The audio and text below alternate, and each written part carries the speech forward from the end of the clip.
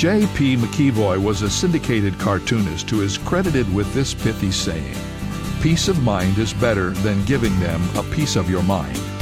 It's hard to do both at the same time. Have peace of mind yourself while giving someone a piece of your mind. The Bible puts the responsibility for living in peace squarely on our shoulders.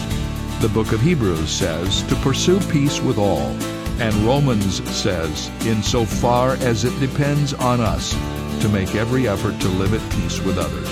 In other words, the lack of peace between ourselves and others should never be our fault. This is David Jeremiah encouraging you to get on the road to new life. Discover God's peace on Route 66. Route 66, driving the word home. Log on to Route66Life.com and get your roadmap for life. Route 66. Start your journey home today.